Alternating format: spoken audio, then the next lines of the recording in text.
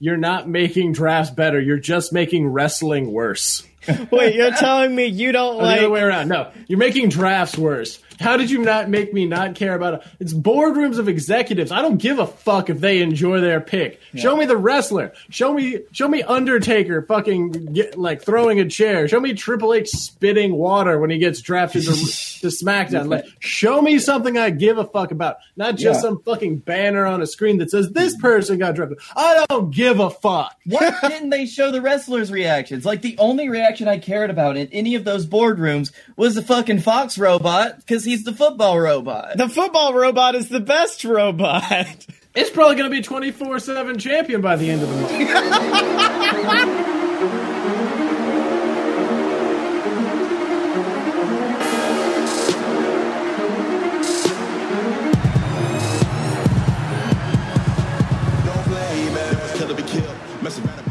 So welcome to Fight Boys, the show about professional and not-so-professional wrestling. I'm your host, the bad boy of podcasting, Scotty Moore. Your title has been usurped. Congratulations. I'm going to go get me some Joey Janela pimp shades and take this bad boy over. No, too bad, because you know what? I'm going to burn it down. Glug, glug, glug. Gasoline, gasoline. Light a fire. I just burnt your whole fucking podcast down, and I'm still a babyface. Yeah, I did enjoy the moment where he looked at the camera like, burn it down. Oh, that does mean I set things on fire, doesn't it? I should set this whole We can't. I gotta save it, because it's my heel of the week. So the only better way, though, I'm gonna say this, is if after he said burn it down, is if Randy's hand just came out into the frame and handed him a can of gasoline. No, he hands him a flint and steel for fucking Minecraft. I recommend you use these matches. They strike well. They last a long time.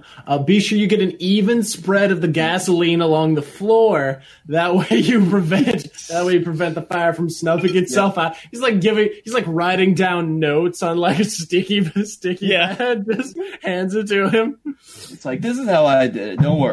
Man, Bray Wyatt must have like his freaking renter's insurance must be through the roof. Yeah, at this point, after all this shit, you gotta think Bray afterwards was like, fucking again? Come on, again, guys? It's like, you did it.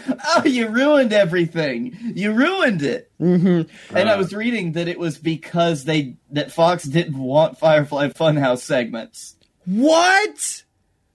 I think that was even something that Meltzer said in the last Observer. I just thought this meant that Firefly Funhouse was now going to be like in a creepy, like the same exact set, but now it's all burnt and fucking scary and terrifying looking. Like the puppets are all melted and like crying out in pain. So you remember that bit where I really hoped that the shows being on Fox would take care of the quality? I was wrong. That one was my bad. I'm sorry, y'all. That was on me. Shit somehow got worse. We went to Fox. There was that whole both titles incident. Like the whole time, I was like, "Man, this is a fresh start for you guys." Yeah. And then it's like if you went to a party and the first thing you did was shit your pants in front of everyone. And then if you shit your pants in front of everyone, and then you immediately invited a Middle Eastern dictator, which is essentially what the WWE has done. Yeah. Yep. That's it. So can we use this to segue into the biggest thing that was promised to Fox that they felt? Okay, this is what Fox says on the official statement for Eric Bischoff's departure from the WWE. Son of a bitch. Yes. He's just no longer with the company anymore. After, as Dylan said earlier, don't know if we were recording, he sold his ranch and moved to Connecticut. I'm recording. Oh, well, we'll have to use half and half. Significant promises were made that we don't feel were upheld. And that was Fox's whole deal on it. Okay, that was it. That was the whole thing. So, as a matter of fact, I think that Meltzer said that Fox wanted Heyman. Yeah. Everyone wanted Heyman. It's SmackDown, as I kept up during the draft, rating each draft pick, and I basically rated if you were good, you got a point. If they sucked, you lost a point, and if they were neutral, you got 0. By the end of it, SmackDown easily was crushing fucking Raw in how much of a better show it's going to be. Just imagine if you had Paul Heyman running all of that. But nope, now you've got Pritchard, which I don't hate that. I don't hate that. That's weird. You're like literally the only person that thinks that about SmackDown. Wait, that it's... I mean, granted, they got Alexis and Nikki Cross today because they realized, I assume, that they had no women's division at all. Okay, wait, can we just really quickly talk about that? Because the whole big deal of the draft was, unless Fox or USA decide to split up a tag team, all tag teams will be considered one pick. And then Fox's dumbasses were like, we want Alexa. And we want Nikki. That's 2 picks, right? And I guess on the other side of the table, the USA Network was like, fuck, yeah, sure. That's totally right. It's like, you don't watch the product at all, do you? Yeah. Nope. No, USA Network was then, and we'd like all 3 members of the OC. That's 1 pick, though. And Fox is like the new kid at the Magic the Gathering, like just trying to figure out how to play the game, and he's just constantly getting hustled out of shit. Beep boop. I am Cletus. They did get the New Day though, didn't they? That was all 1 pick. Well, that was after they figured out the fucking rules. And right. But like, I'm saying it all evened out. So like, Raw got 1 3-person, SmackDown got 1 3-person. I also find it weird that each show is on a different network. Yeah, which I'm not like entirely comfortable with. But I guess that's how it used to be, where like Raw was on Spike and SmackDown was on frickin' UPN back in the day. God, that was a time. Aged myself real well with that statement. Or the last time that it was, or even the last time SmackDown was taped, it was on fucking Sci-Fi. Yeah. So, Blake, I've got a question specifically for you. Because as a fellow theater major, I want... He wants you to rate his eyeliner. Rate my eyeliner. No, I want you to imagine you've been cast in a role. And that role demands that you make out with a very attractive woman who's also in a relationship with a very good man. Would you be very peaceful and respectful towards the relationship? Or would you in an interview publicly say, damn, that girl's smoking? And you know what? They didn't want me to, but I grabbed her leg. I grabbed the leg, baby. Okay, so I will come out and say that I've been in a similar situation before in a show where I did have to heavily make out with a woman who was married in real life. Yes. And I did not grab the leg. You didn't grab the leg. Did you publicly... Until I was given permission to grab the leg. Did you publicly, after the show, come out and be like, that girl's smoking hot! Fuck yeah! And like run up to her husband and be like, I fucking kissed your hot wife, dude! No. And this no. Oddly enough, no. Because her husband is a very buff Samoan man. So it would have been like wrestling. Yes, this is actually quite appropriate because in this case it was a very buff Bulgarian man. But hey, he's an American now. Yeah, I'm sorry, a Bulgarian. Well, technically, I guess the Samoan would have been American as well. So, but yes, he is. Holy shit. I just read Lashley talks about cucking angles in WWE, and I went, oh, this should be interesting. And then it's nothing but him talking about how hot Lana is and how he's the luckiest man in the company. Speaking of cucking angles, it is the... So wait, hold on, real quick. So, like, I fucking hate that I'm doing this. So, technically, the thing on Raw isn't a cucking angle. It's just a very, very way too detailed cheating angle. Yeah.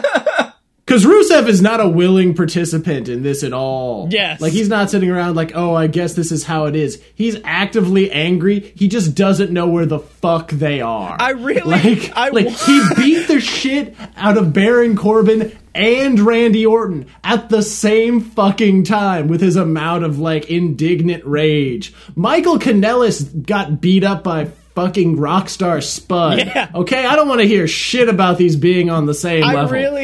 I really want. I know Raw doesn't have episode titles, but I would tune in if there was an episode titled "Rusev Bought a Shotgun" because I just want to watch that episode. I'd call this Nana Rusev. It's been a month. Like, is there a payoff for this at all, or am I just gonna have to continue to be uncomfortable week by week? Like, the fucking originator of the cucking angle, Mike Kanellis, has asked for his release from WWE. That's your payoff. I'm sorry. No. I meant for the Rusev Lana. Am I just gonna have to watch increasingly like more softcore porn? Yeah.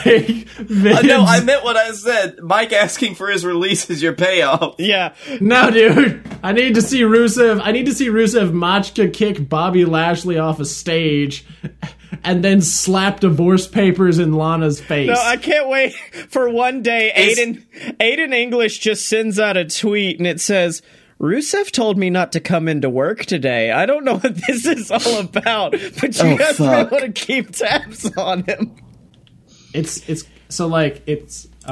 terrible. The two of them are gonna come in together. Yeah. Mike and Rusev, they're just gonna be like, we're just gonna have to kill everybody. I'm gonna have to take them all out. Hey, let's get our trench coats. Jesus fucking Christ, y'all. I debated that last bit, but it's been 20 years. So, before we give Dylan his time to talk about New Japan, I would like to say, have either of you watched any clips from NWA's live show yet? You mean Power with 2 R's? Power with 2 R's? I've heard really good things. I've heard it's like really relatable and it's like a small crowd and like apparently Colt Cabana's getting over and like all this shit. Yeah, we were reading the post-show thread on Reddit right before when we were waiting for you to come in. Yeah. And it sounded really good. Well, I like it, but the set is very dated, which I know was their choice to make it look like... Yeah, no, they went with the original NW, like the freaking 80s one. Oh, yeah. Like, they were like... This is the set like set up that freaking Ricky Steamboat and like Ric Flair and the Four Horsemen and like everybody, Rick Rude, like they were all here, bro. Yeah. Well, the problem with this, what's Rick Rude NWA? I'm not sure. Well, the problem with the studio setup is the fact that it's such a small crowd and it's such a small room that assholes like me who scream out random sentences to just get a pop for a few of the people around me instead carries throughout the entire fucking studio. So I watched the... Great. I hope that discourages you from being the asshole you are. No, like I was watching a clip and Damian Sandow, it's Aaron Stevens maybe, he came out... Oh shit, I forgot he's there. Yeah, he came out for a promo, and it would just be like the crowd like ranting and raving, and every once in a while, one dude would be like, "What's up, man?" Like, that would be it. Just a random idiot screaming, and you'd think it discouraged him, but no. Like a few seconds later, one would be like, "You're welcome." I would like to call that the Full Sail effect. Yes. So, question. A, how much are tickets? And B, when are we planning a family outing? I would absolutely. In fact, I believe in the show notes, I put NWA Power is Buck Wild, and then right underneath it, I kind of want to go to a taping of it, just because I want to experience that. I do too. We all have to cheer in very southern accents. You got to get that authentic 80s feel to the NWA. You're from like Indiana. Yeah. Fucking. So, I don't think you know how much Kentucky bleeds along that river. That river is actually just whiskey now. So, did anyone else know the Painmaker was a thing? Because I thought it was just a Jericho nickname. I didn't... No. It was like a legit persona he used in New Japan for his IWGP heavyweight title match. Yeah, and I thought it was just like his nickname. Like he was like, well, I'm fighting the Rainmaker, so I must be the Painmaker now. But no, apparently it's this full-on Finn Balor fucking transformation where he goes all Clockwork Orange. Yep. I still do think that's something that Jericho does, though, because, like Like with his first match, when he was going up against Kenny, he was like, the Alpha versus the Omega. Yeah. Then he did it for whenever he faced Naito, and like he just I forget what his shirt was. Oh, I'm not Tranquillo, I'm fucking crazy. Yeah. Well, now he's fighting Darby Allin, so this week he's like, "You're like Tony Ark, I'm Bam Margera."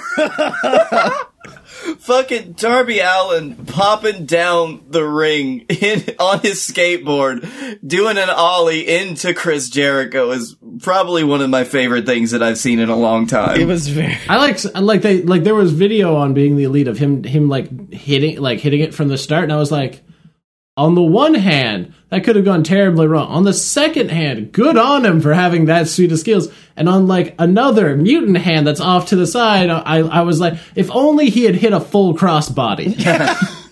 Dude, I'd only, just after that clip was released and after that main event, like, that's when I really started to learn about all the shit that Darby Allin's been through. I'm like, I get why you almost kill yourself all the time. Yeah. I get Because he that. has to.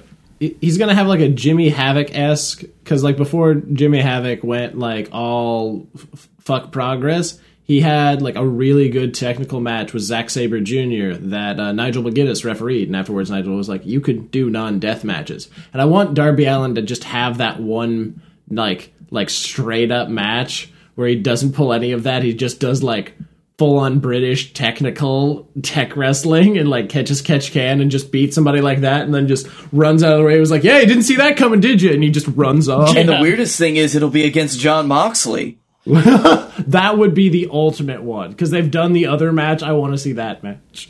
So, speaking of Moxley, though, does New Japan have a history of taking a title off a guy if he can't defend it because of a massive storm? Yes. They do. They have multiple instances, actually, of the course of the history of the company. Oh, my God. Due to injury, travel. Togi Makabe had the fucking flu. They stripped the title off of him. He won it back later. Yeah. Yeah, on the one hand, I appreciate their commitment to kayfabe. Yeah. On the other hand, there was a fucking typhoon. There wasn't a real whole lot Moxley could have done about that. Yeah. The pictures from the New Japan dojo were terrifying. Water was literally up to the second floor, and they all had to be like, well, shit, is this how we die? I was really expecting to take like a brain buster to the cement, and that one just put me out. But this is really disappointing. Yeah. I mean, for real though, like, it was stuff that I was a lot younger, but I remember hearing stories about Katrina when it hit New Orleans, and I was like, that's what was happening. Yeah. Yeah, absolutely. But no. I mean, Zack Sabre Jr. wasn't able to show up either.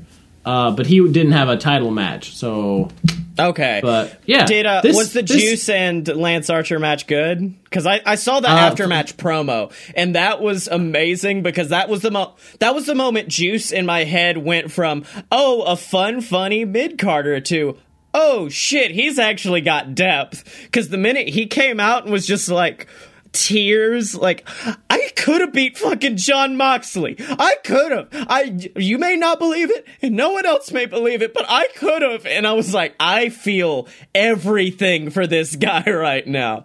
I mean, I wouldn't doubt that he could move up to like Intercontinental at this point, like with that shit. But do you know who he couldn't beat? Lance Archer. By the way, I just love how before, because he hit his freaking, like, his first finisher, Blackout, onto, like, some chairs that were in the middle of the ring, so he just swung Juice over onto those, and he took the time to yell, everybody dies, to the crowd before he did it, and I appreciate that showmanship. Yeah. See, the minute I heard Juice was in a U.S. title match, I just automatically assumed he was gonna win at that point. Oh, no. When they announced Archer, I was like, oh, shit, he's not gonna win. Yeah. Because Archer had such a great G1 that I was like, they're finally gonna pull the trigger on him as a singles champion. Yeah. And I have no idea who can possibly take it off of him at this point. It'd have to be at Wrestle Kingdom. Yeah, I could see that. I just got caught up reading spoilers for another, great wrestling show that may happen in the next 30 minutes, so... Wait, okay? No, because I haven't gotten a chance to read the JWF script until now, and fucking good. Oh, yeah. Little teaser for JWF Wrestling coming up later tonight. So, if you'll indulge me. Wait, hold on. I'm pulling up my New Japan chair. I'm coming down here. Go on. Wow. All right. I can't even say I'm upset. So King of Pro Wrestling was a show that had that U.S. title match. Actually had 4 really impressive matches, which I haven't gotten to watch in full, but I've seen probably combined 20 minutes of those matches. The first really good one was Will Ospreay versus El Phantasmo, which everything I've seen about it, freaking 8 minutes of that match, give or take, throughout it, is the most insane junior match I think I've seen in years. If Will Ospreay isn't at least second in the voting for Wrestler of the Year, then I have no idea what's going on in the world anymore. Also, I feel like he's gonna die any minute because there's no way you can keep up this work rate and not fucking just have your heart give out. Also, it was a really good match for El Phantasmo. I actually thought El Phantasmo was going to go over. They were just going to make him British and junior heavyweight champion since he had just won the Super J Cup. But no, they wanted to keep Ospreay strong. And I guess if Hiromu comes back, Hiromu beats him at Wrestle Kingdom. That's the only real somebody taking the belt off Ospreay at this point. Suzuki versus freaking Liger. Somebody pointed out afterwards, it actually had a ton of actually story elements below it, which was really interesting and showed, if you were paying attention, New Japan has a lot of depth. So we talked about Kishin Liger showing up and all of that. And somebody pointed out that Suzuki in his promo afterwards was laughing because he felt he had got one over on Liger, who was this baby face of the company, by making him, do the old Kane to John Cena, embrace the hate bit for it. So instead, Liger came out not in his normal outfit, but he has this mask he does for commentary. He came out with that no fucking jumpsuit on, just but barrel chested. By the way, Jushin Thunder Liger at 50 something is in better shape than all 3 of us combined, and it's depressing as fuck. I'm amazed, especially with how long he's been wrestling. Holy shit. No, looked great. Wrestled this great match, and I mean Suzuki won, but Suzuki, who was so impressed at the heart and the humanity of Jushin Liger, actually did full on bow to him after the match. Granted, he kicked the shit out of 2 young lions before he did it. That's what they're there for, though. Yeah, almost like a sacrificial offering, but Liger appreciated it too. Liger thanked him for that match, for that moment. Saying that he was going to try to get his revenge before he retired, but that was really cool. And then the main event, freaking Lol Okada wins because, by the way, I did the math on his reigns, assuming that he's going to hold it till the first day of Wrestle Kingdom, which he will, or the second day. He will have held the title for 1,800 days over 5 reigns. Fuck. Which means that he has held the title for an average of 360 days per title reign. Every one of his reigns lasts for almost a goddamn year. And you want to know the difference? I'm never, ever upset about when he holds the title. There's never a moment where I was like, God, he's just been holding this forever. Because he is exactly what a champion should be. He just accumulates so much momentum that whoever beats him gains that momentum. Legitimately gets the rub that everybody talks about in pro wrestling. There's half a dozen New Japan stars that are stars because they beat Okada, right? Yeah. Yeah, well, the matches make people. Sonata, despite the fact that he's fucking 1-7 against Okada, and actually broke down crying after this one, because how many times can you get your shit kicked by the same guy before you start crying? It was 7 times. Yeah, that was a really good moment. Because they're such they put on such great chain sequences. But yeah, he beats so many good people. and like puts on such great performances that like you're not upset at all about how long it was. Like when Brock held the title for fucking ever, we were like, God, I hope something happens. But he was defending it just as many times as Okada. But the difference was match quality. It was opponent. It was like build up to that because Okada was still showing up before that in like tag matches. So you got like an in-ring story. Yeah. So when Naito officially does beat him on January 5th, I'm going to be so goddamn happy because it'll mean everything after Okada's held this belt from what's fucking April to January, like 7, 8 months, 9 months. Yeah. Like, oh, it's gonna be so good. I forgot that he was holding the title for that long. Oh yeah. Oh yeah. He beat Jay at the freaking Madison Square Garden Death of Ring of Honor show, and he's held it ever since. Speaking of, sidebar here, going back to Suzuki, I knew that Jushin Liger was 50-something years old. I didn't know that Suzuki was 51. Holy shit. Yup. Yeah, dude, he was in freaking MMA back in the early 90s. Looked good, too. Very, like, young, sexy Suzuki is a thing. He's apparently leaving the company, too, because he's unhappy with his positioning, which is sad, but I assume Lance Archer's going to take over the faction or the factional disband, and they'll all do their own thing, because Suzuki-gun at this point is the second longest running faction in New Japan, behind Chaos, and Chaos really isn't even a fucking faction at this point. It's like a bunch of dudes that are just kind of under the same banner, but like nobody runs out from Chaos to like back somebody up. At least the heel factions are always there for each other. At least they're friends.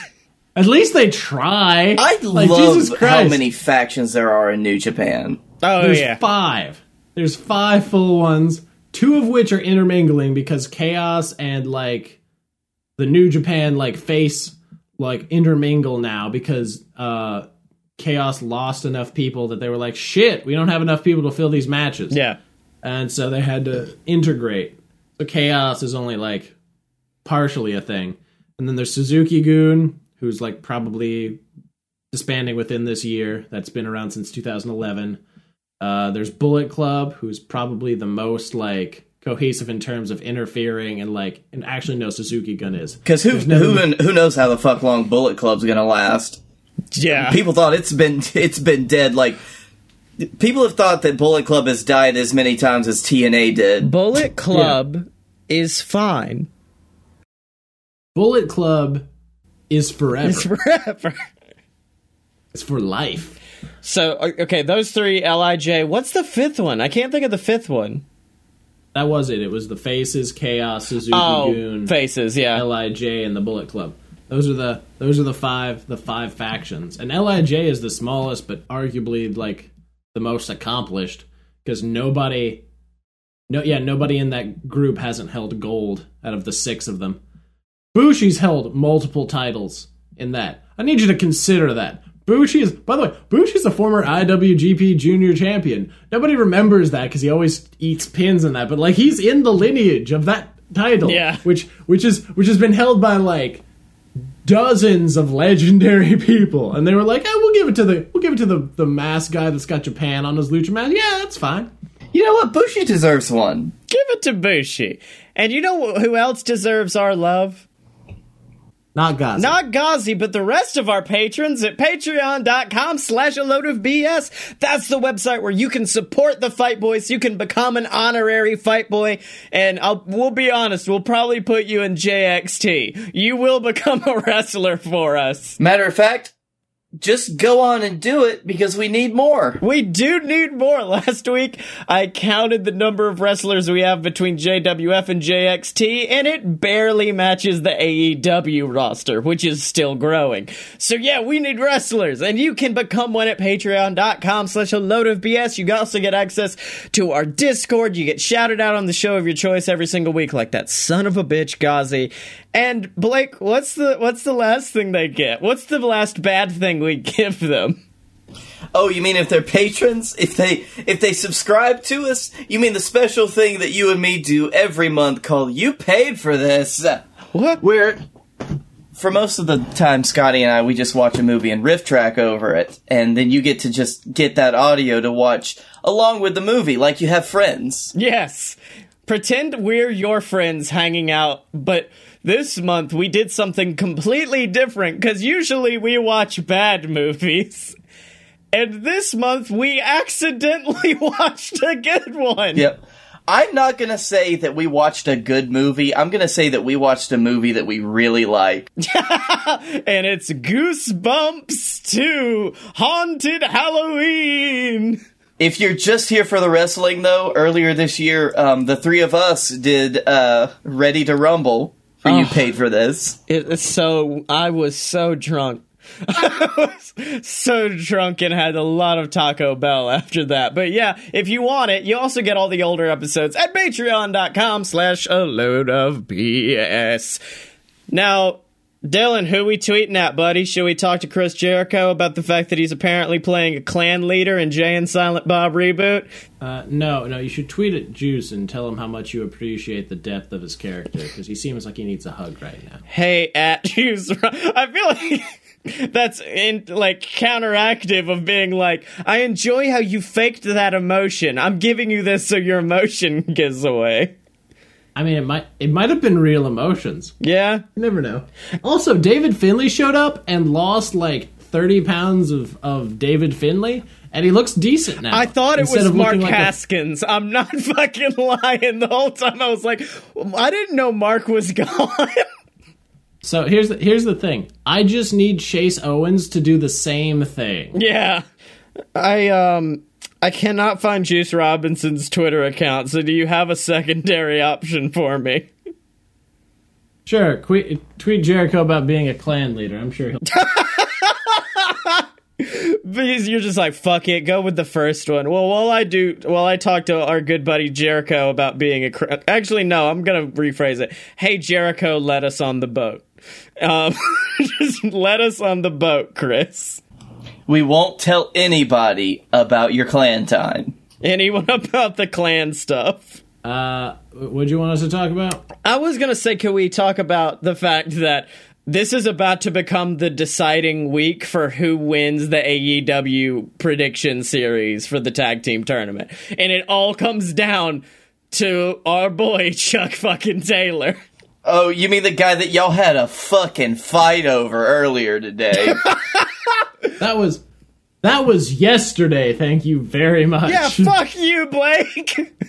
Yeah, fuck you, Blake. Get your day straight. You know what? Eat a dick, both of you. Yeah, I mean, I understand where Dylan is coming from, where he says that SCU doesn't need the win, and he's right. It's literally bad influence. It's not Scorpio. It's Kaz and Daniels. That's even worse. That's an average age of 45 in that tag team. 46. That's the average age of that. Yeah, we need these young upstarts to fucking know.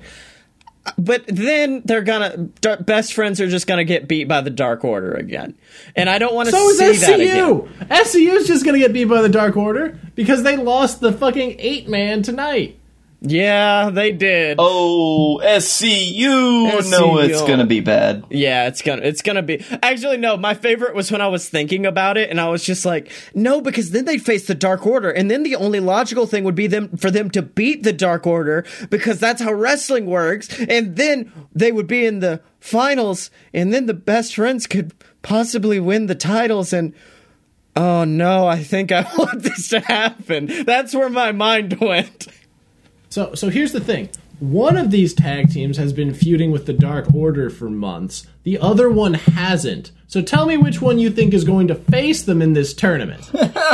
So what I'm thinking is we've got 3 paths that this could go down. 1, the path that Scotty and I have chose. 2, the path that Dylan has chose. 3, shit's gonna get fucked up and none of us are gonna win. And the best friends win the fucking tag championships. Jurassic Express wins, and we're all just like, I'm not even mad, I'm just impressed. I wouldn't be at that point. I fucking love those guys. I want to see Chuck Taylor hit Pentagon Jr. with Soul Food and pin him to win the fucking AEW Tag Team Championships. And you know what? That would be something we haven't seen yet. Yeah. By the way, their segment in Being the Elite was amazing. Oh my god, yeah. Well, let's get into heels and baby faces, because my baby face of the week is the entire episode of BTE this week, because I am so mad I was not on Twitter when they announced that they were doing this week's BTE mailbag, because I would have just sent a lot of shit to Chuck about why he's not following us on Twitter. And not Chuck, but Trent would have been the one to be like, just do it, man. Just fucking follow him. It's fine. If Trent is the person that would have, led to Chuck Taylor following us, I think that would have been the end of the world. Yeah. I like Orange Cassidy, where he'd be the one to hand him. It's like, can you ask, do you? Sometimes. Yeah. It was so good. There were 18 takes altogether. And they would just, it was so good. My favorite was Chuck obsessing over the fact that fucking Nick is not going to edit this in. You fucking buried him in the entire opening of this. They have the final say. He edits this. This is their show. Honorable mention to Orange Cassidy, though, because every time he does something good, the internet, especially Reddit, explodes with it, and I love it. Yeah. That was a great segment, and we already talked about it, but the lengthy fucking segment where Cody is just trying to figure out how to tie a tie on Matt Jackson is the best shit on the planet. As he just... No, the best shit is when he knocks, and they're like, why are you knocking on a wall? He's like, I'm back. It's Brittany, bitch. It's Brittany. I forget how fucking hilarious Cody Rhodes is, but my god, and he's sitting there and he's like, I might actually do it. I'm tying the tie. Nope, I messed it up. And then he just starts corpsing as he's like, I have fucked this up. This whole segment's gonna go bad. It's so amazing, especially because Cody is such a straight man until he's not. Yeah. Yeah. Which is because of the 4 executive vice presidents of this company, Cody is the one I want to hang out with the most. I'll say that. No, right. Cody is the most professional. When he does something. Also because he's the only one that wears a fucking suit. Yeah. He's the only one that dresses like an executive. Nick and Mac Jackson dress like fucking Facebook executives. I mean, they did that photo shoot where all 3 of them were in suits, and my favorite moment of that was everyone on Twitter at once being like, can someone get any of them a tailor? Just one fucking tailor. Because I think it was Matt looked like he was in his, dad's suit. It was so oversized. And then Nick is wearing, old Nikes under his suit. And all of Twitter was like, what the fuck is wrong with the Elite? Kenny looked fine. I would like to point out Kenny looked fine. Yeah. Kenny used a Bushi's tailor. Yeah. They've encapsulated so much of the energy that I felt going to a bunch of my friends' weddings this year. Yeah. Because, I've been in the groomsmen for all of them, and every time we've just gotten a fucking suit that's just been massively oversized, and shoes apparently were optional. Yeah. Also, I will say my secondary babyface goes to Bayley for finally completing her heel turn and becoming the ultimate badass. So, she's your babyface for being a heel. She's my babyface for taking what appeared to be a stick with some razor blades on it and just assaulting wacky waving inflatable arm tube men and not stopping until each one was dead. She was like, I could stop now. Nope. Fuck you. I like her new haircut. That also looks good. Her haircut is definitely on point. It fits her really well. Yeah. And I did see someone Photoshop Darth Vader's face on top of her haircut, and it worked. It was Becky. Becky did that. Yeah. It was Becky. Also, going back to Bayley really quick, I think it's real good. Just her whole kind of arc right now. Yeah. It's really good. I'm happy they gave her the title, because it wasn't them being like, she turned heel for no reason. It's them saying, no, she turned heel because she needed to, because she had to embrace the hate. My favorite thing about that was someone posted a video of this child could not have been more than 5 or 6 years old, and they've zoomed in on the moment where Bailey was just destroying the Tube Men, and you heard this really sad crying in the background. It's like, and they zoomed in on the kid's face. No, sweet child. On the one hand, that's great. On the other hand, that is such a shitty parent. It is a very shitty parent, but it gave me a great moment on Twitter. So, would you like to talk about your baby face, Blake? Blake's like, my baby face is that parent that showed that horrifying thing to his child. That's fair. We can move on to my baby face. No, my baby face and all of that would actually be the child, and my heel would be the dad. Yeah. There you go. But my baby face actually is AEW posted their entire roster, and now they've complemented it with updating wins and loss records. Yeah, I love So that. they've got They're sticking to this wins and losses matter. Mm-hmm. So like they've got it where everyone can see it. And one of my favorite things, I was scrolling through all of them, and it's like, oh yeah, okay, that's good. Yeah. Oh wow, I didn't know they had that many wins. Oh, Dustin. Dustin, you're 0-3. Dustin was bad. Shima was also bad. Shima is, I believe, 1-4. And I was like, wait, how the fuck? I don't even remember seeing Shima that much. But baby, do you know who is 1-0? Michael Nakazawa. I can't wait for his debut. Like actually on TV. I hope it's tomorrow. Yeah. I hope he shows up and just gets wrecked by someone. I love him so much. He comes out in the Painmaker makeup and he's just like, I am the Painmaker, Chris Jericho. He told me to do this. No. That's one thing to have a demon transformation and it be the same guy. I want it to be a completely different person who walks out to the ring. And I also just like, their commitment to this has just made it feel so real to me, which is something I don't feel in wrestling a lot. Yeah. Do you think they're gonna have like an end of season, like once a year to wipe the slates clean? Because otherwise, in like 5 years, those are gonna be some buck wild win-loss records. I think that actually Meltzer has said something on that on one of the Observer episodes I was listening to. Or maybe it was even Cody announcing it. Yeah. It'll probably be at like Double or Nothing every year or something, like around that season. Or it might be year end, who knows? I like this as a concept because I love this idea of like the last 2 months. A guy could have a terrible win-loss record, realize how shitty his win-loss record is, and just go on a rampage because none of it matters anymore. And he just starts beating the shit out of people. Actually, you know what? I love the idea of Double or Nothing being kind of the time that it was and All In was, because that's just a little bit of extra. If you remember the episode that the Young Bucks and Cody did with Jericho, a little extra just fuck you to the time of the year that Vince McMahon thinks that nothing will draw. Yeah. So Dylan, I feel like we're gonna jump on you a lot because all of us, I think, agree this is the true baby face of the week. But would you like to begin? Okay, so AEW Dark. I said this earlier to Blake before we started recording, is the first time in years, like literally years, that I have stopped doing everything to watch wrestling. Yeah. Like it's been forever. It's been like since Punk was still around was the last time I was like, hold up, I need to drop everything and watch this segment. I did that for I'm sorry, not the entire episode. I skipped the triple threat because I don't care about Peter Avalon or Kip Sabian.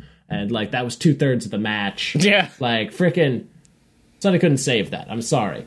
But like the 8-man, are you kidding? Jack Evans and Angelico, whose tag team name is dog shit, but like are great wrestlers. It's the Hybrid 2, isn't it? Isn't that the name? The Hybrid 2, yeah. I have no idea. But like them and the Dark Order together worked surprisingly well. Like there was all kind of things. SCU looked great even in defeat because they like did a bunch of really cool shit. Shima was there. That's really it for him. I really liked it mostly for the heels. And then the main event was like not even above WrestleMania, because WrestleMania doesn't have quality matches. This was Wrestle Kingdom quality match that I watched for free on my fucking phone. Yeah. This was I hold this on the same level that I hold the Omega Chris Jericho like hardcore match for the US title from like 2 years ago. Yeah. That was the same level of like, holy shit, man, somebody's going to die. Like, I know that people talk shit about it from time to time, but I'm hoping that one is one that gets a star rating from Meltzer. Yeah. Because, like, holy shit. I was watching it before I had to leave the house earlier today, and I did not want to leave. Yeah.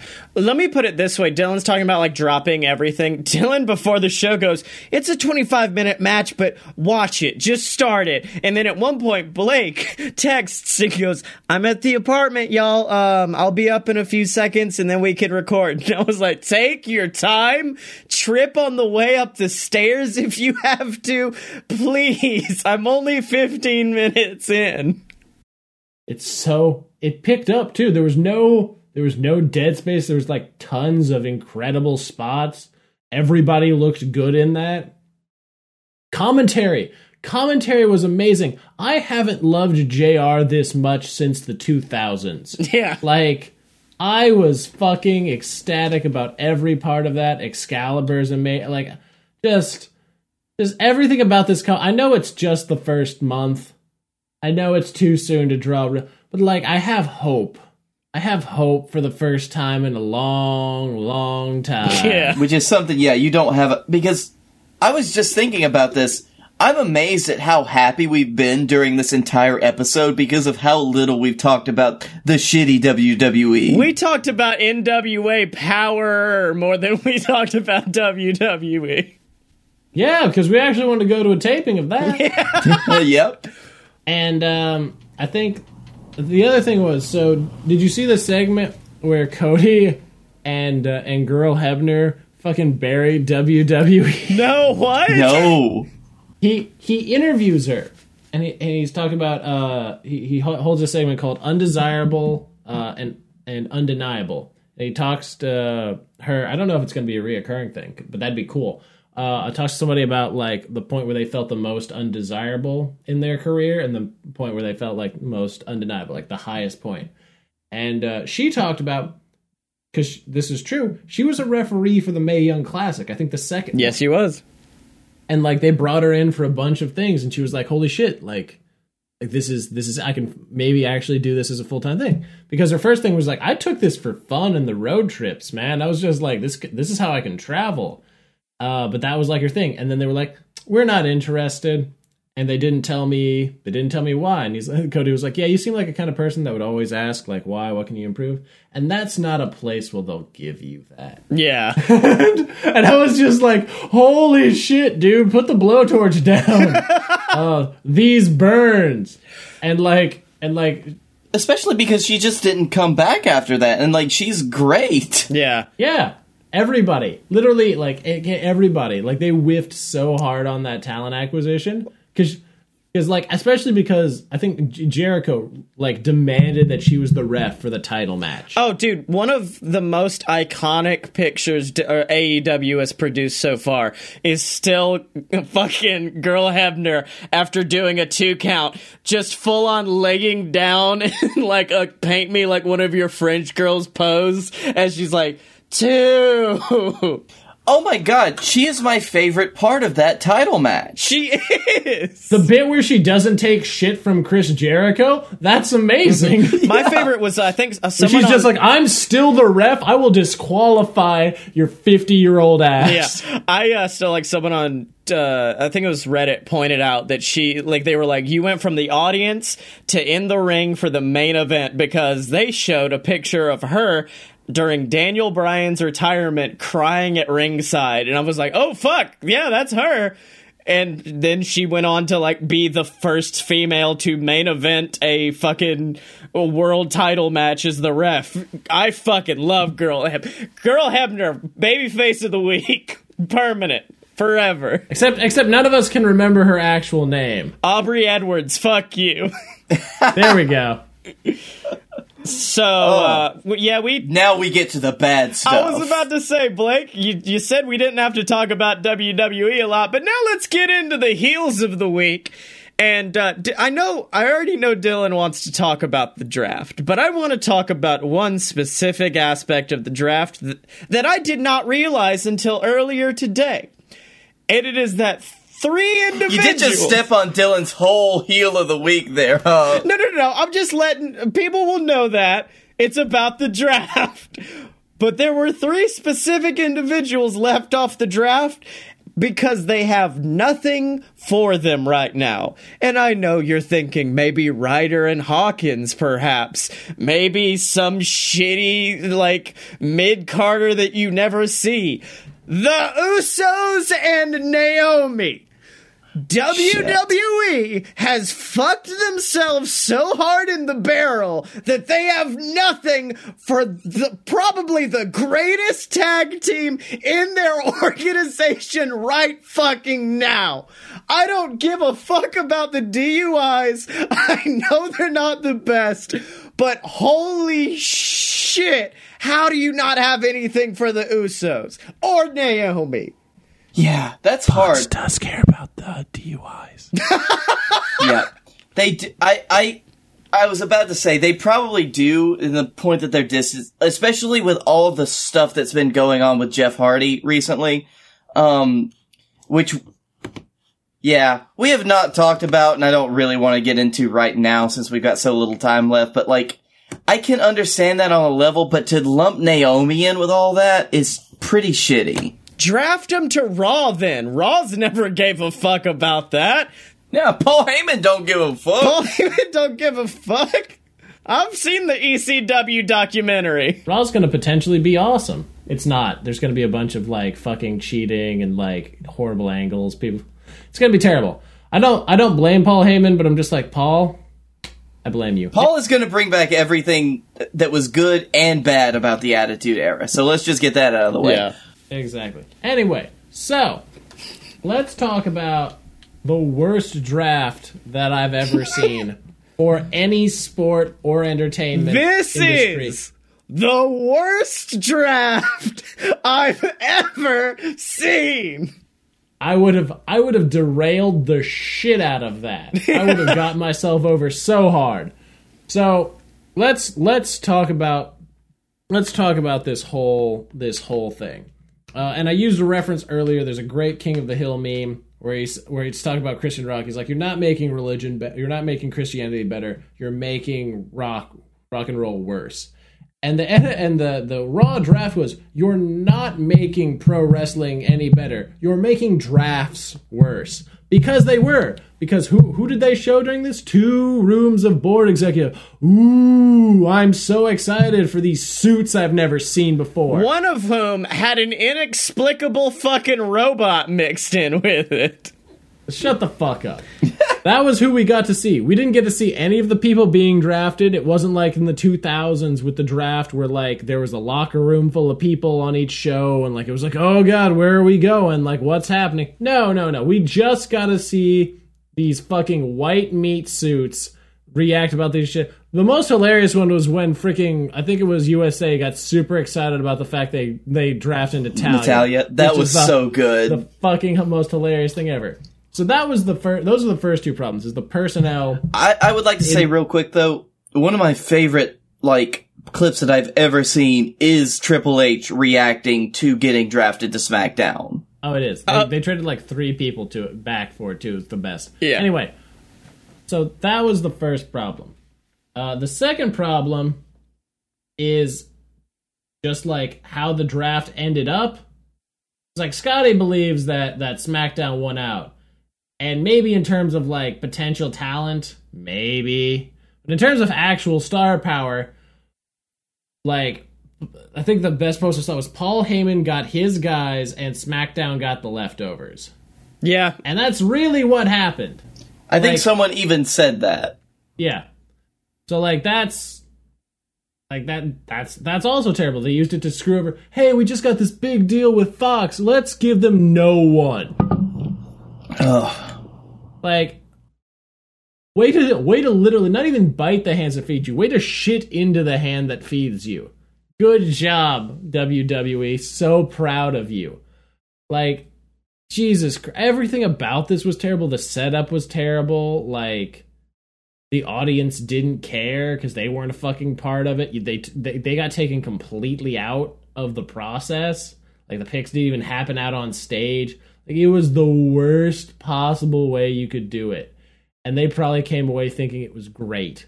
And, like, that draft was everything that's wrong with the WWE in, like, a painful fucking 5 hours. And then some other shit that happened. There was other picks that didn't even happen on screen. Also, today, they realized that they fucked over the women's division on SmackDown so bad that they reversed a pick to give Alexa Bliss and Nikki Cross back to SmackDown. That's how terrible this is. They lost track of the fucking rosters for the drafts.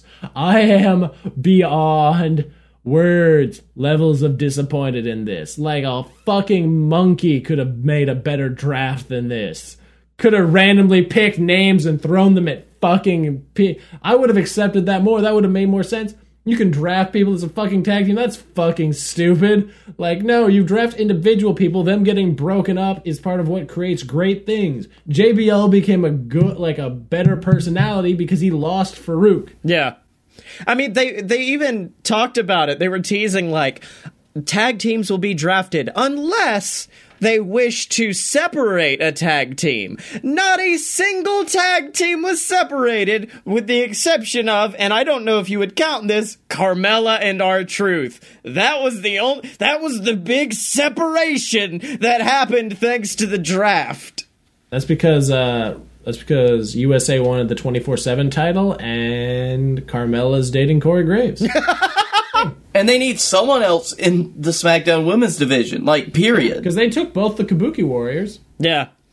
And I feel like Raw probably does the best with the 24/7 championship because it's such a long show. You need bullshit like that to mix it up. Whereas SmackDown it's a tight 2 hours, so it's a little bit, it doesn't need it as much. I really was hoping that the OC would stay on SmackDown so it could continue to be the house that AJ Styles built. Yeah. God. I wanted Nakamura on Raw. I wanted the OC on SmackDown. Because I wanted Nakamura and also, Kevin Owens got drafted in the 3rd round, which if they don't play that in for anything, is just insulting the fans. Well, apparently he was very I don't know if this was in character, but he was upset that he got drafted off of SmackDown 2 weeks after he saved SmackDown from fucking Shane McMahon. I know, and that was a good fucking moment, too. Yeah. Yep. WWE wasted it. What a surprise. That's only time number. Hold on, let me pull out my list. 1,234. The Flying Credenza. 1,275. The Knuckle Busted Armbar. So, Blake, what's your heel of the week? And I know it's the exact same as mine. Yeah, I was about to ask, do you want to just tag team this one? Because... Yeah. Like usual, we work best in tandem, so let's start this whole shit. Okay. In general. I'll say a word, you say a word. R. Truth. Damn it, I messed it up again. Can we take it from the top? Yeah. This is a kid. Seth. The heel of Rollins is a fucking butt. Yeah. Seth's whole fucking character arc since he won the Universal title, basically, has been so dog shit to the fact that people have been pointing out, like, you know what? I think this is worse than the time that Roman Reigns was given everything, period. Yep, it is. I'm pretty sure it is. And that's amazing, seeing as at the beginning of this year, I was rooting for Seth more than almost anything. Oh, yeah, easily. Like, I was so happy because I remember the first time I ever saw Seth was at a live show in Birmingham. He was one of, like, NXT's fun call-ups that he got to go on a house show loop. He came out to the ring. I looked at my dad and I said, that man will one day be the biggest babyface in the entire WWE. And then this year I was like, I did it! He is! Oh, no! And then the monkey's paw shriveled up. Which is amazing because he went from, for a time, being one of the best heels I'd seen, doing his own damn thing and being lovely during the whole entire time. Like, being everything I wanted in a heel. And even him going into beating, like, Triple H, his whole turnaround with Ambrose, like, all of that shit was good. Then he won the title. Yeah. Then he became the stale babyface that WWE wants to book as the stale babyface. Seth Rollins, maybe John Cena could pull that off for 10 years. Not many others could. And Seth is showing the fact that he cannot, because it is so bad, because you can see every promo that he does that has been written for him beforehand and that he's just reading off because it's doesn't resonate with him, it's not true to his character, or what the fuck ever. You can just tell that it's not real, and that it sucks. Hey, Blake, are you excited for him to successfully defend his title at Crown Jewels? Hey, Dylan, eat a dick. Were you excited for him to go fiend hunting? Okay, so, Scotty, you can go into your thing now, because I know it's more specific. Fuck! Some dumb ass shit. Because here's the thing. When Seth Rollins looks in the camera and goes, I'm gonna go fiend hunting tonight, I expect multiple backstage segments of Seth. Like, well, you remember those couple of weeks when they didn't have Funhouse segments? They just hid the puppets in the back? I wanted segments of that, of Seth finding the puppets and being like, what? And then, like, following the trail. And then they kept being like... Scotty. Hey, Scotty, WWE has a message for you. It's go fuck yourself. Look, I'm aware. Because the best... They did this story better on a SmackDown episode that I only remember because it was so good when the Shield was, like, running roughshod through the entire roster looking for something. Yeah, I don't even remember what the song is. And he just stares down Heath Slater while the rest of 3MB is getting the shit kicked out of him. Yeah. So there's none of that. Instead, they keep teasing Firefly Funhouse is going to be tonight, and it keeps happening. And then it's clearly going to be the last literal 4 minutes of Raw, and that's when I went, oh no, oh no, oh no. Because Bray... Oh, no, he didn't. Because Bray then has a very fun time on Firefly Funhouse, and it's all good. And then Seth comes out like he's not paid attention to Firefly Funhouse at all and starts assaulting Bray Wyatt, who at this point can only be described as a mentally disabled person. He is a man with multiple personalities, but it's clear that when he's in the Funhouse, he is a calm...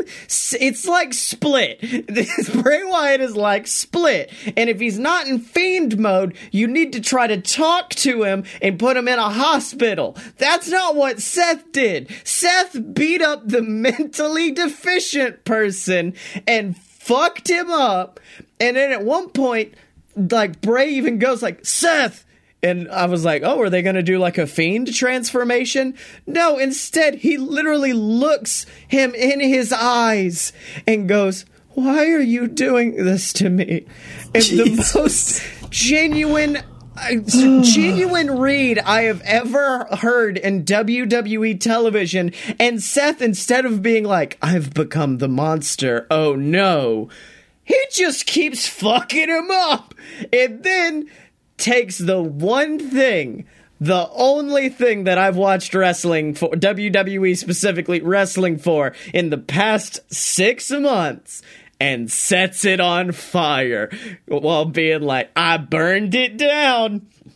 And then, the next day, this oily-haired fuck had the audacity to tweet out, what choice did I have?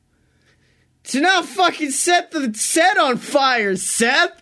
It wasn't like the Fiend was getting his special powers from the Mr. Rogers set. If anything, he was getting his special powers. They were limited by the Mr. Rogers set. That was containing him and his power. Now you've unleashed a monster upon a world of maniacs, and he's going to start murdering Seth. You have now led to the mass massacre of several people in Saudi Arabia, Vince. Wait, shit, sorry. What you're saying is, like, I don't know if anyone's seen the end of the first Ring movie, but he did that. He did that.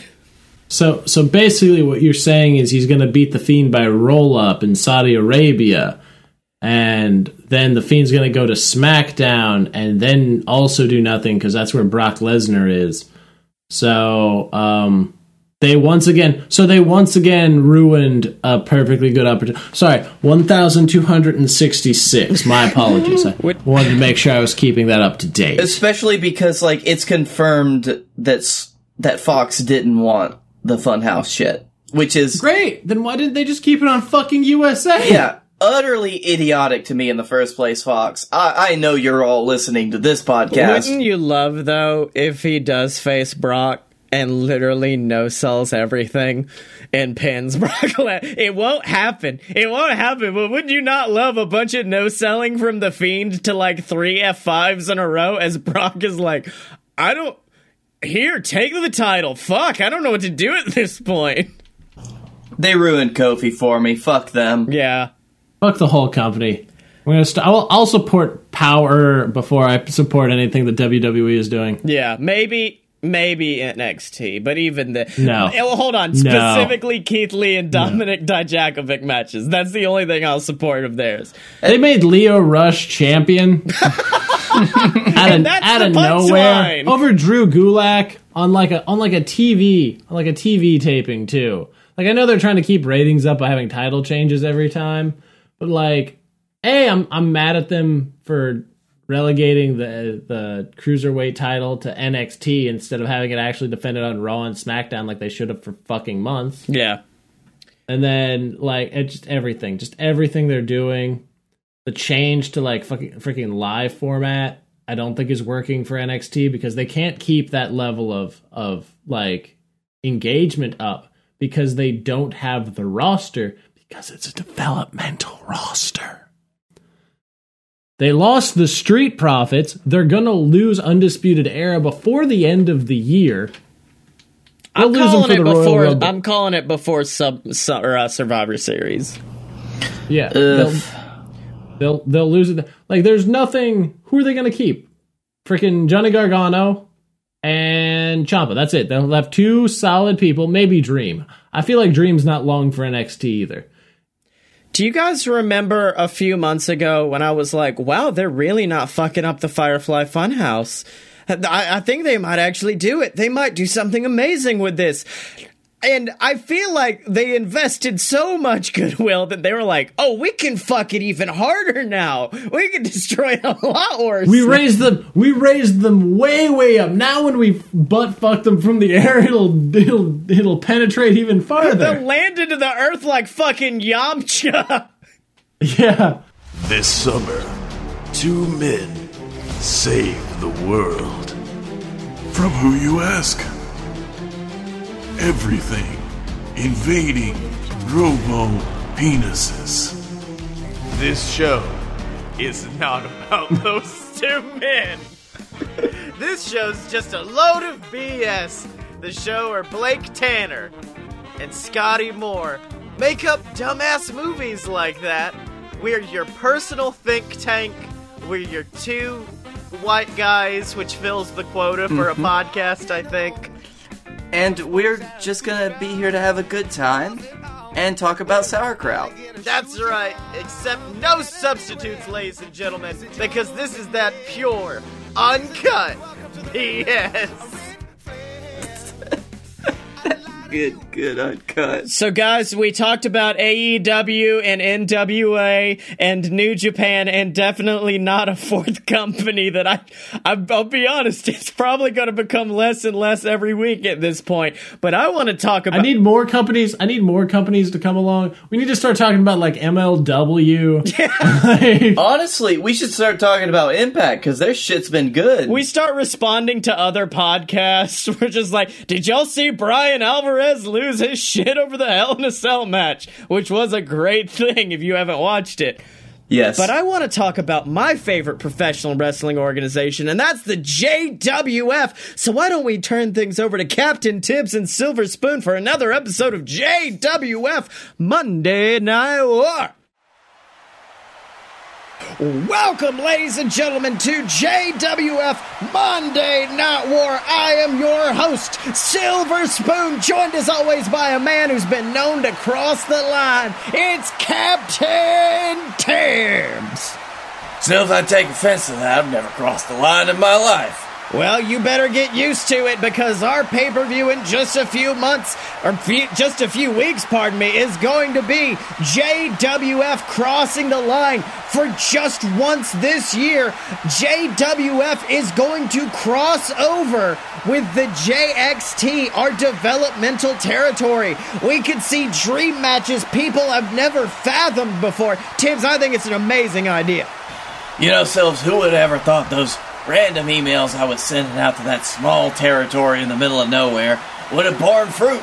That's right, Tibbs. But of course, last week, you told the JXT superstars that this week they needed to be lined up, they needed to be ready, because our champions were going to come out to this ring and hand-pick their opponents for crossing the line, which leads me to this man, the JWF World Heavyweight Champion Momoa Curry. He survived a hellacious match at Heck in a Sec against his brother, the Leviathan, and he's in the ring right now. And Tibbs, I got to know, who do you think he's going for? I don't know, Sills. There's a lot of great talent over in JXT, and we just gotta see who the god of the JWF wants to face. All right, well, let's hear what Momoa's got to say. I've spent the last week just going over the tapes of JXT. I've spent hours perusing each and every one of their superstars, and I know that any match against any of those men would be an instant classic, a dream match if any of them were to face me at crossing the line. Which is why I know this decision is important, and believe me, it is not a decision I'm taking lightly. But at crossing the line, I want to face a man who has proven himself in JXT, not just in the ring, but outside of it. A man who has climbed to the top of the mountain and flourished. A man who knows what it means to be a champion, and that's why... Oh, come now, Momoa. Oh, come on, you know I didn't need no introduction. All you had to say was, Houston Longhorn, come on down. We didn't need all the hubbub and pleasantries. Everyone here knows that the only logical match at crossing the line would to be seeing the JWF champion here face off against the JXT champion. And that's me, Houston Longhorn. Well, you know something, Houston? You're right. It does make logical sense for us to face off with the top dog in the JWF taking on the JXT champion, but you see, there's just one problem with that. You see, when I choose an opponent, I choose someone who I think could actually beat me. And Houston, I know you're certainly proud of yourself, got that belt around your waist, but the sheer fact of the matter is, you got lucky. I watched the match, I saw everything go down, and I've seen how you've weaseled your way out of just about every title defense you've had. You don't know what you're doing, do you? Bet you slithered in that ring that night, didn't expect to win, and then somehow, by the grace of the gods, you did. But you don't know how to be a champion, don't know how to be a fighter. But my opponent at crossing the line, he knows how to fight. He knows how to be a champion. and he's someone that I know you'd be scared shitless to face in this ring. But, Tibbs, who is it? Oh, you're gonna love it, Sills. Jabba. Oh my God, Tibbs, it's the Jabba-Duck, the former JXT champion, former JXT BS champion. He has been a dominant superstar in JXT, and he is coming down to the ring, and he's shaking hands with Momoa. Tibbs, our first match is decided, and it looks like Momoa Curry is going to be facing the Jabba-Duck. This is astounding. The crowd is going wild. I love that Jabba-Duck. His top hat, creepy motherfucker. That's right, but wait a minute. Houston Longhorn from behind trying to sneak attack the champion, but he ducks, and Jeb's got him. Jeb's grabbed him by the neck for the Duke of Whirl, absolutely planting Houston Longhorn in the center of the ring. But Tibbs, I don't think the night's over for old Houston, because Momoa's back in the corner. He's going to that place, and he nails it. The Fisherman's Spear in the center of the ring, taking out Houston Longhorn. And Tibbs, let me tell you something. I absolutely can't wait to see what happens when Jabba-Duck takes on our champion at crossing the line. It's going to be amazing. Couldn't have done it better myself, Sills. Look at those two in the ring.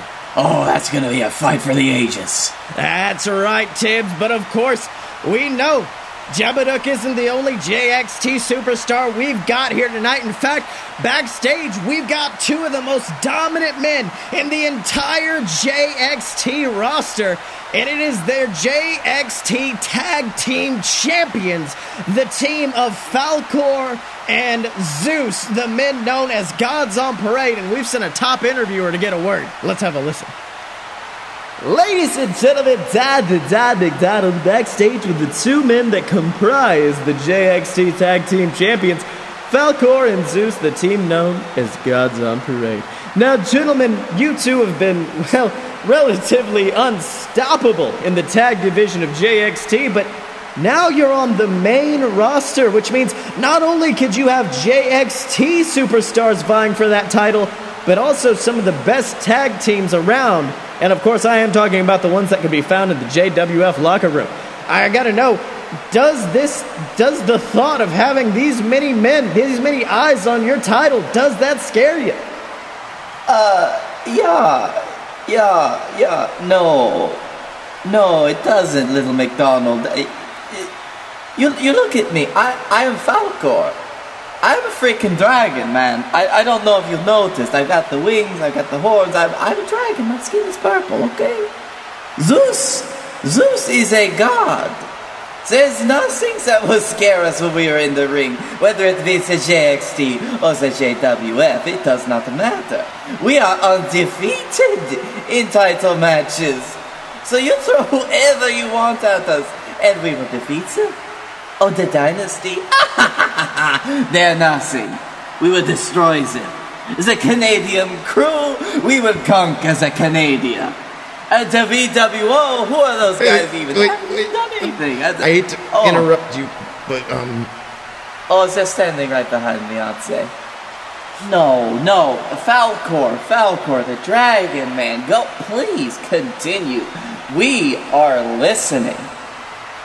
We were just curious to hear what you had to say about our family. You know, what you had to say about the VWO. Because, believe me, we're fine hearing you talk about the Canadian crew. We didn't even help you beat the living hell out of the Dynasty. But once the VWO's name gets in your mouth, it's gonna leave a bad taste in mine. Believe me. We've been through everything that you've been through. We've been in the exact same point that you are before. Oh, we were young hotshots that were undefeated with these belts around our waists, feeling like we were at the top of the world and everything was ours to own. But eventually reality came crashing down around us, and we realized that if we wanted to be great, if we wanted to be the best, we'd have to actually fight for it.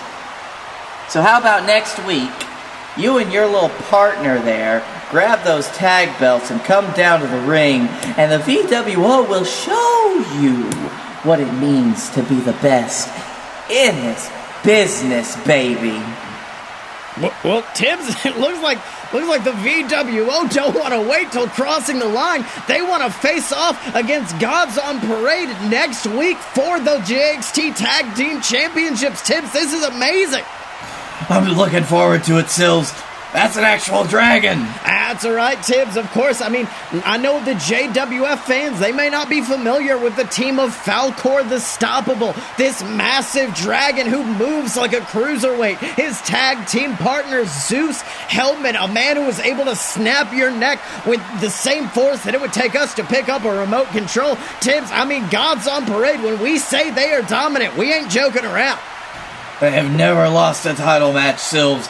They are everything that you'd want in a champion. That's right, Tibbs, but speaking of champions, earlier tonight we had the JWF champion come out and challenge the Jebeduk, but right now we have got our JWF Captain's Champion and the JWF Tag Team Champions, the team of the Dynasty in the ring, and Tibbs, do you think they took the same approach as Momoa Curry when it came to selecting their opponents? Do you think they honestly thought it over?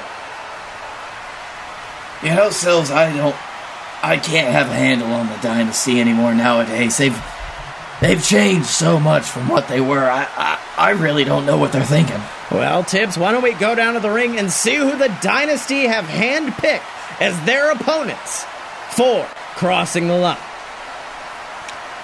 So, earlier tonight, Momoa Curry, he came out here and he whined and he complained about just how hard it was to pick an opponent for the pay-per-view. Talked about going through hours and hours of tape just trying to see who would be the best fit to face him in this ring, who was worthy enough to face the god of the JWF. But, you know, that's the difference between Momoa Curry and the Dynasty, because we weren't going to waste our time with something like that, because the honest truth is no one is worthy enough to face us. No one's earned an opportunity to face us. The only people that are going to stare across from us in this ring are just unlucky enough to face us. So I'll be honest with y'all, we decided we didn't want to choose someone worthy enough to face us. We wanted to choose someone that we knew would be fun to bash across this ring for a couple minutes till they ran up that ramp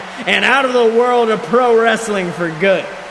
Which is why we, as the Dynasty, would like to invite just one man out to this ring. Just one man, and it's that motherfucker Ghazi.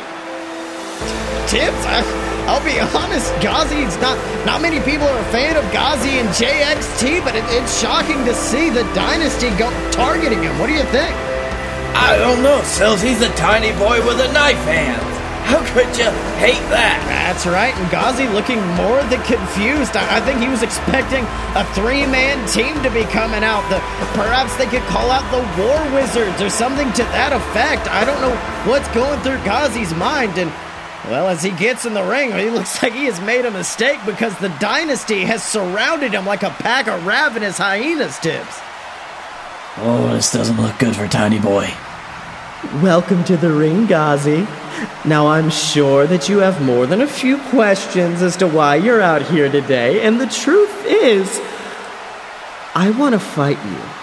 That's right, my boy, you won the lottery, because at crossing the line, you are going to be staring across the ring at three of the most handsome men in sports entertainment, the Dynasty.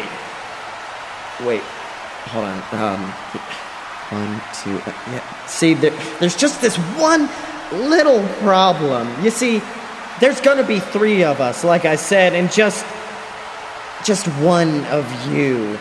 But I'm sure you've got friends that can come help, right? I'm sure you've made some great friends in JXT. That green guy, you hang out with him for a while? No? Oh, come on, Ghazi. I'll even give you the JWF roster. Anybody you want, buddy. Anybody can be on your team. Anyone can come and help you. Just like...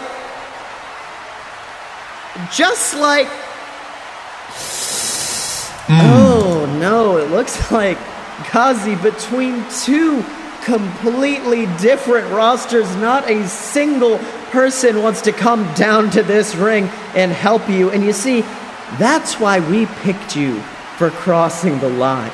That's why we picked you as our opponent, because we wanted to show to the entire world that you were just pathetic enough to... Oh my God, Tibbs! From out of nowhere, Ghazi bashing Scotty Moore over the head with brass knuckles. Apparently he snuck those into the ring and is going to the work on the leader of the dynasty. But oh no, Blake and Dylan right in, pulling Ghazi away, but the man is like a ravenous piranha, Tibbs. Yes! Beat him up, little man! That's right, but unfortunately now Blake and Dylan working over Ghazi in the corner, but Tibbs, it's the music of Chuck, your son, the former partner of the Dylan, who's rushing out to the ring. Chuck, Tibbs just taking out the Dylan and whipping him into the steel steps at ringside, and Chuck has gone crazy, absolutely taking out the Lord of the Smart Side, Tibbs. I can't believe it, Sills. They get him, my boy. You know what you want. Fight him. That's right, but unfortunately now, Blake and Scotty back on their feet. Ghazi's down in the center of the ring. They're rushing out to save the Dylan from Chuck. Unfortunately, this numbers game, it just seems to be too much, but... Tibbs? Shut the fuck up, Sills. He's coming. That's right, Tibbs, it's the Hammer Man!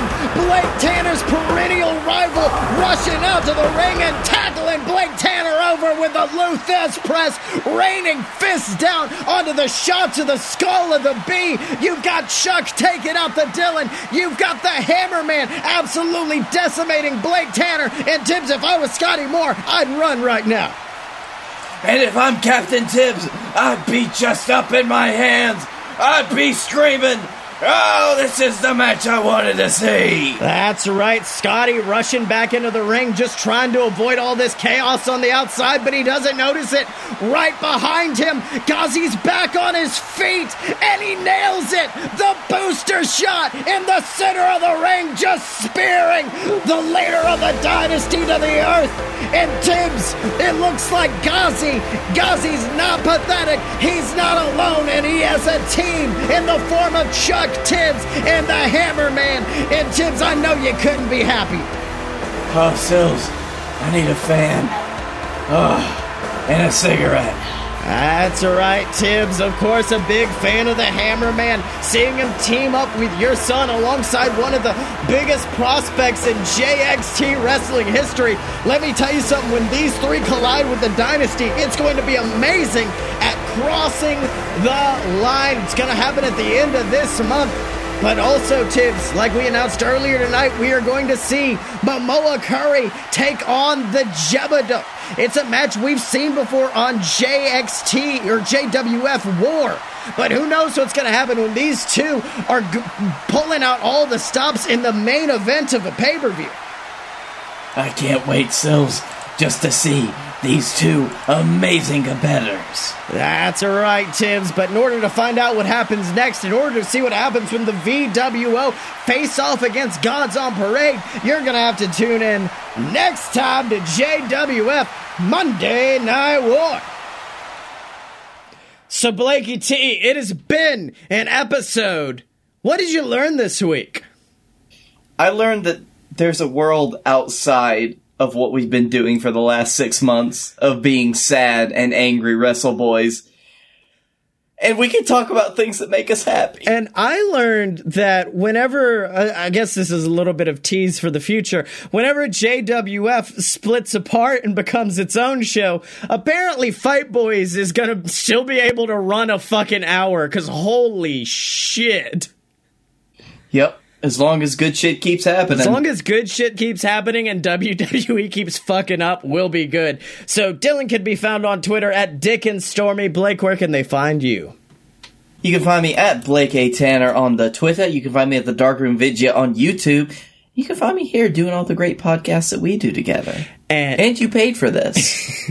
Well, that's directly to Ghazi. Yes, Ghazi did pay for this. And you can find me on Twitter at ScottyMo, SCOTTYEMO. Buy all my books on Amazon and go to aloadofpurebs.com to check out all the other BS Network programs, from fun fiction to Me Again to all of the awesome shit we've got going on. Special thanks to Megaran for our theme song, The Fighters. It's just called Fighters, isn't it? It is just called Fighters. That's what I thought. But listen to Megaran. He's great. Friend of the podcast. Real good dude overall. Yeah, last night he posted something on Instagram, and it was like, tell me your favorite Megaran song, but only in emojis. So I sent 3 firefighters and then minus fire, and I confused the fuck out of him. And he's like, I thought you meant man, because it was like fireman minus fire. And I'm like, no, I'm not sexist. Fuck you, Megaran. Also, we talked about Jericho's boat. I don't think we've talked about the fact that Megaran's gonna be on a boat, because Megaran's gonna be on the Joko cruise next year, and I'm super pissed I can't go. That's gonna be so great. I wish I had more money. Patreon.com/aloadofbs. But of course, until next time, you can find us at aloadofpurebs.com. Step up to the merch table at merch.aloadofpurebs.com. Find us on Facebook, donate to Patreon, subscribe on YouTube, and remember to let us on the fucking boat, Chris. Because when you're a fight boy for life!